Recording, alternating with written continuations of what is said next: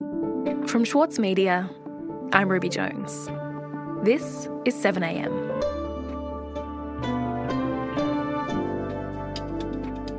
This is a story about the Chinese government's Belt and Road Initiative.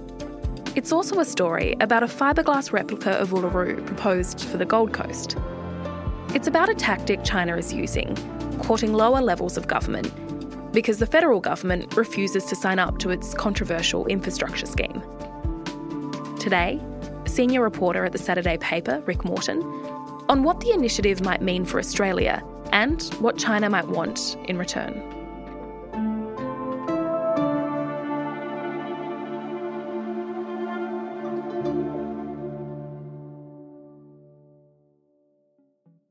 China's Belt and Road Initiative is the most expensive infrastructure project in history. Nearly 70 countries are involved in what's known as the One Belt, One Road Initiative. Chinese companies are building roads, pipelines, and railroads around the world. But the initiative is also building China's influence. China's plan to spread soft power around the world by building roads, railways, and bridges. It might not sound like a big deal, but the implications are huge. Rick, first off, what is the Belt and Road Initiative?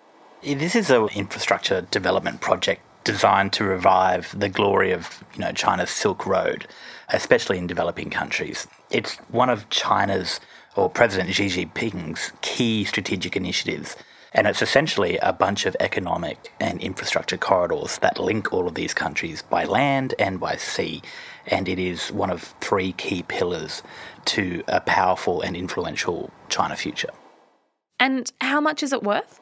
It's US $1 trillion, but, the terms of most of these agreements are very vague when it comes to Belt and Road initiatives where countries can sign on one-on-one with China. It's a lot of motherhood statements about cooperation and peaceful ties and, lovely, beautiful concepts to get our heads around. So, Rick, this is a scheme that China has been keen for Australia to sign on to. Oh, absolutely. In fact, by the start of 2017, China was increasingly desperate to get Australia to sign on to the initiative, but Malcolm Turnbull, the then Prime Minister, was not having a bar of it. I spoke to one government source at the time who said there was so much pressure for Australia to sign and announce during Premier Li Keqiang's visit to Australia at the start of 2017. This is his first overseas visit in 2017 and also his first visit to Australia as Premier. Accompanying him is a But that didn't happen, and it was mostly because Malcolm Turnbull didn't trust the project. The National Security Committee of Turnbull's cabinet had twice debated the merits of signing up to the BRI, and they twice decided that they could find no real benefit beyond, existing trade relations that were already there. Indeed, they really couldn't find any detail at all.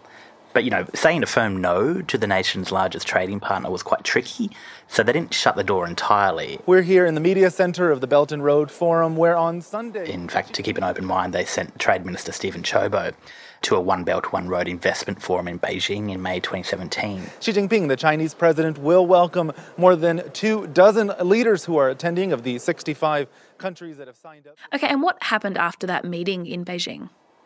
Well, not a lot, except things did start to get a little bit weird.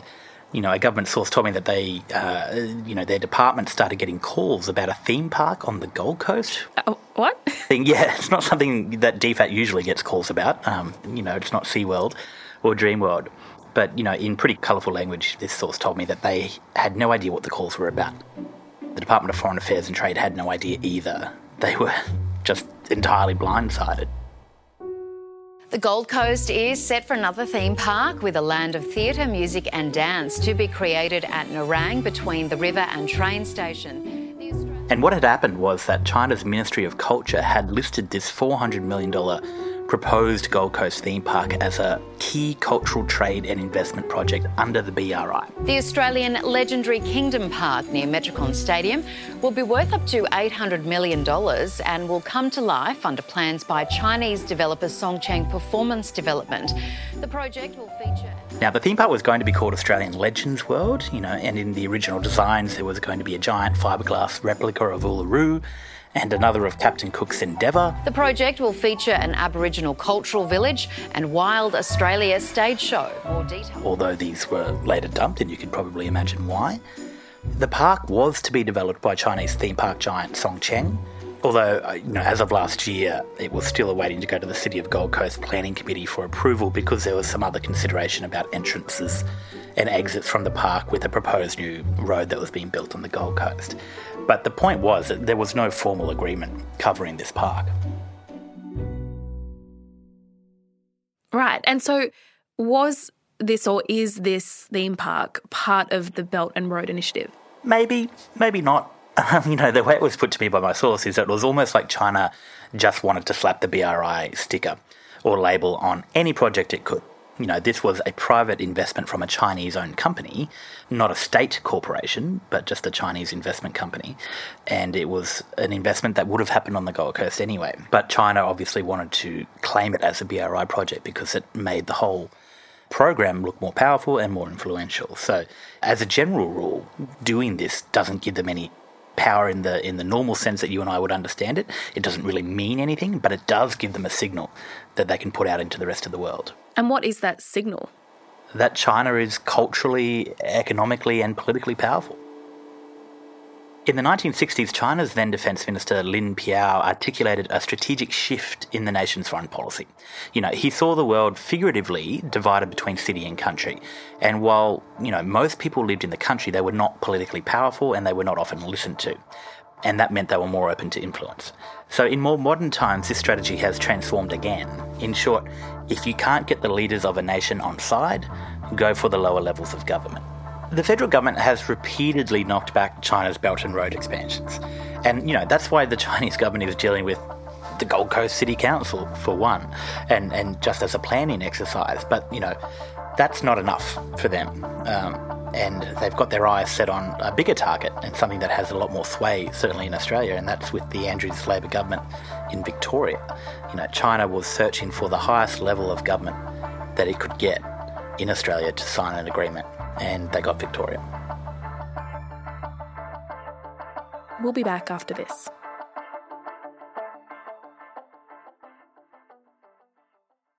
As a 7am listener, you value the story behind the headlines. That's why you should read Post, a free daily newsletter bringing you the top 5 news stories of the day, summarising each of their key points.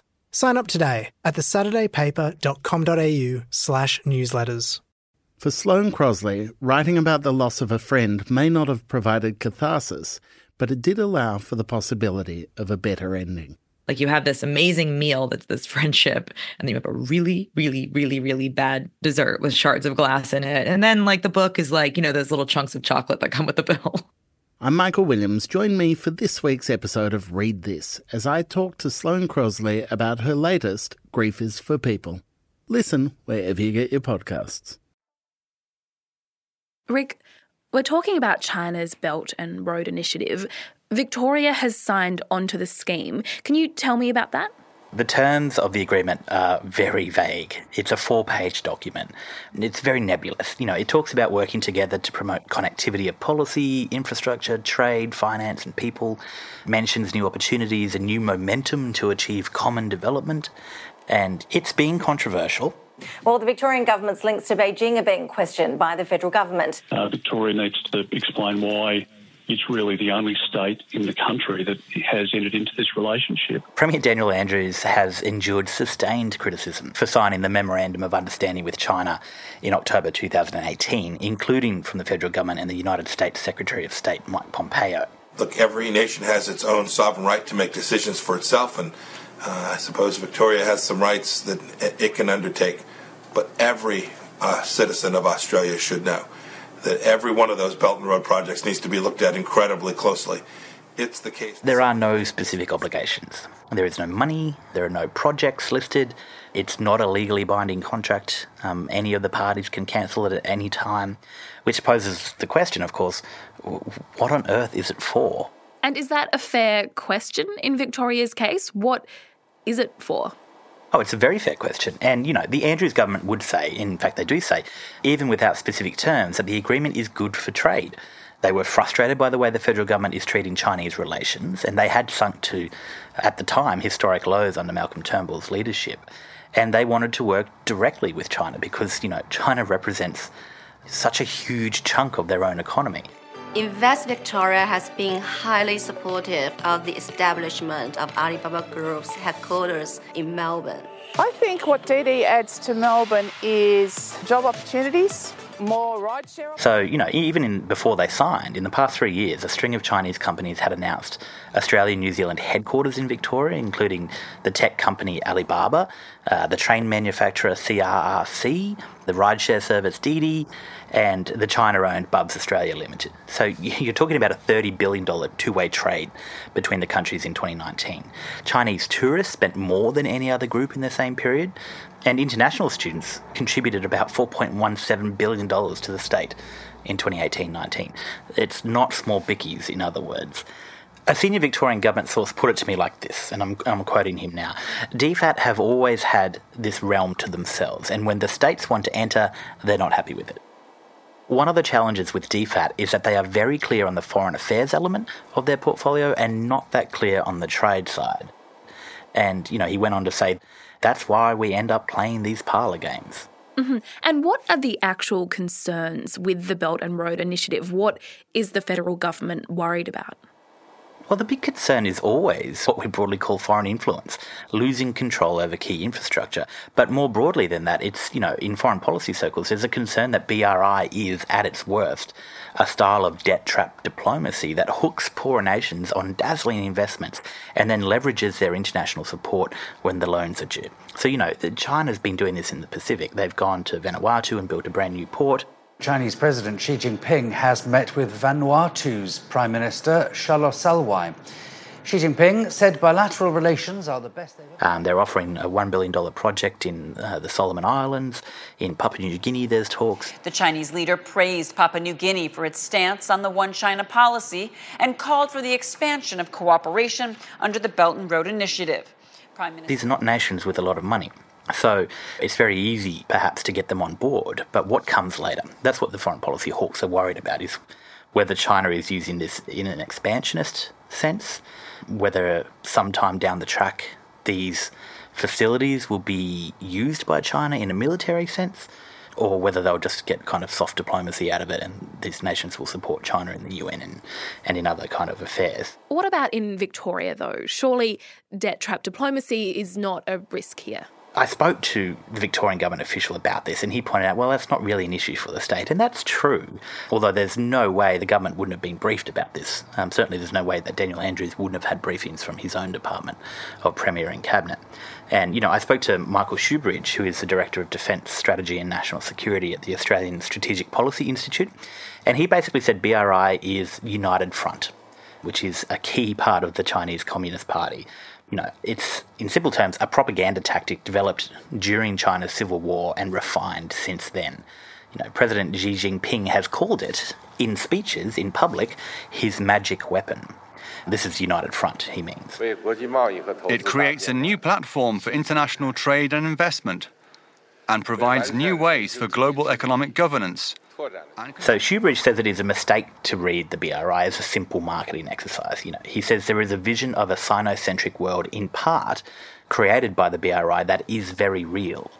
And he says he was always surprised to see people either not read President Xi's words, or to discount what he says, even when you see follow-through on the implementation. So that's where the real concerns creep in here. It's like, what is China actually up to with this thing? And did they score an easy win with Victoria? And having reported this story, what do you make of the initiative and of Victoria's engagement with it? So, Daniel Andrews has a lot of pro-Beijing people around him. And in fact, he used to serve in the cabinet of the former Premier of Victoria, John Brumby, who is now the President of the Australia-China Business Council, who essentially reckons BRI is the best thing since sliced bread. And, there are people in Daniel Andrews' ministerial office and his electorate office who are very much on board with this as a concept. And, I was talking to people about this as an idea. It's like, in the 2010s, back then we were dealing with the Asian century. We were talking about unprecedented gains in the relationship between China and Australia. And things were looking on the up, right? We had all our resources going over there.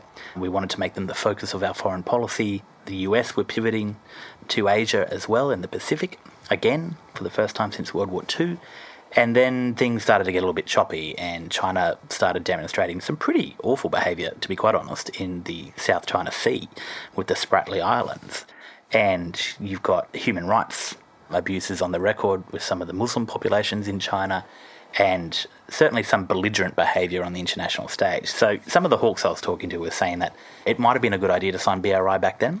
It's probably time to reassess whether it was the right thing to do now, and certainly some of those early assumptions should be changed. We are not necessarily dealing with a straightforward economic infrastructure development fund. It's a lot more than that, and I think it would be naive to assume that there won't be favours asked of us all later on. You know, it's classic China in the sense that it has wedged a state government, which is the second most powerful level of government in Australia, against the national leadership. So that is a strategic move by China, and they've succeeded on that front. Rick, thanks so much for your time today. Thanks, Ruby. As a 7am listener, you value the story behind the headlines.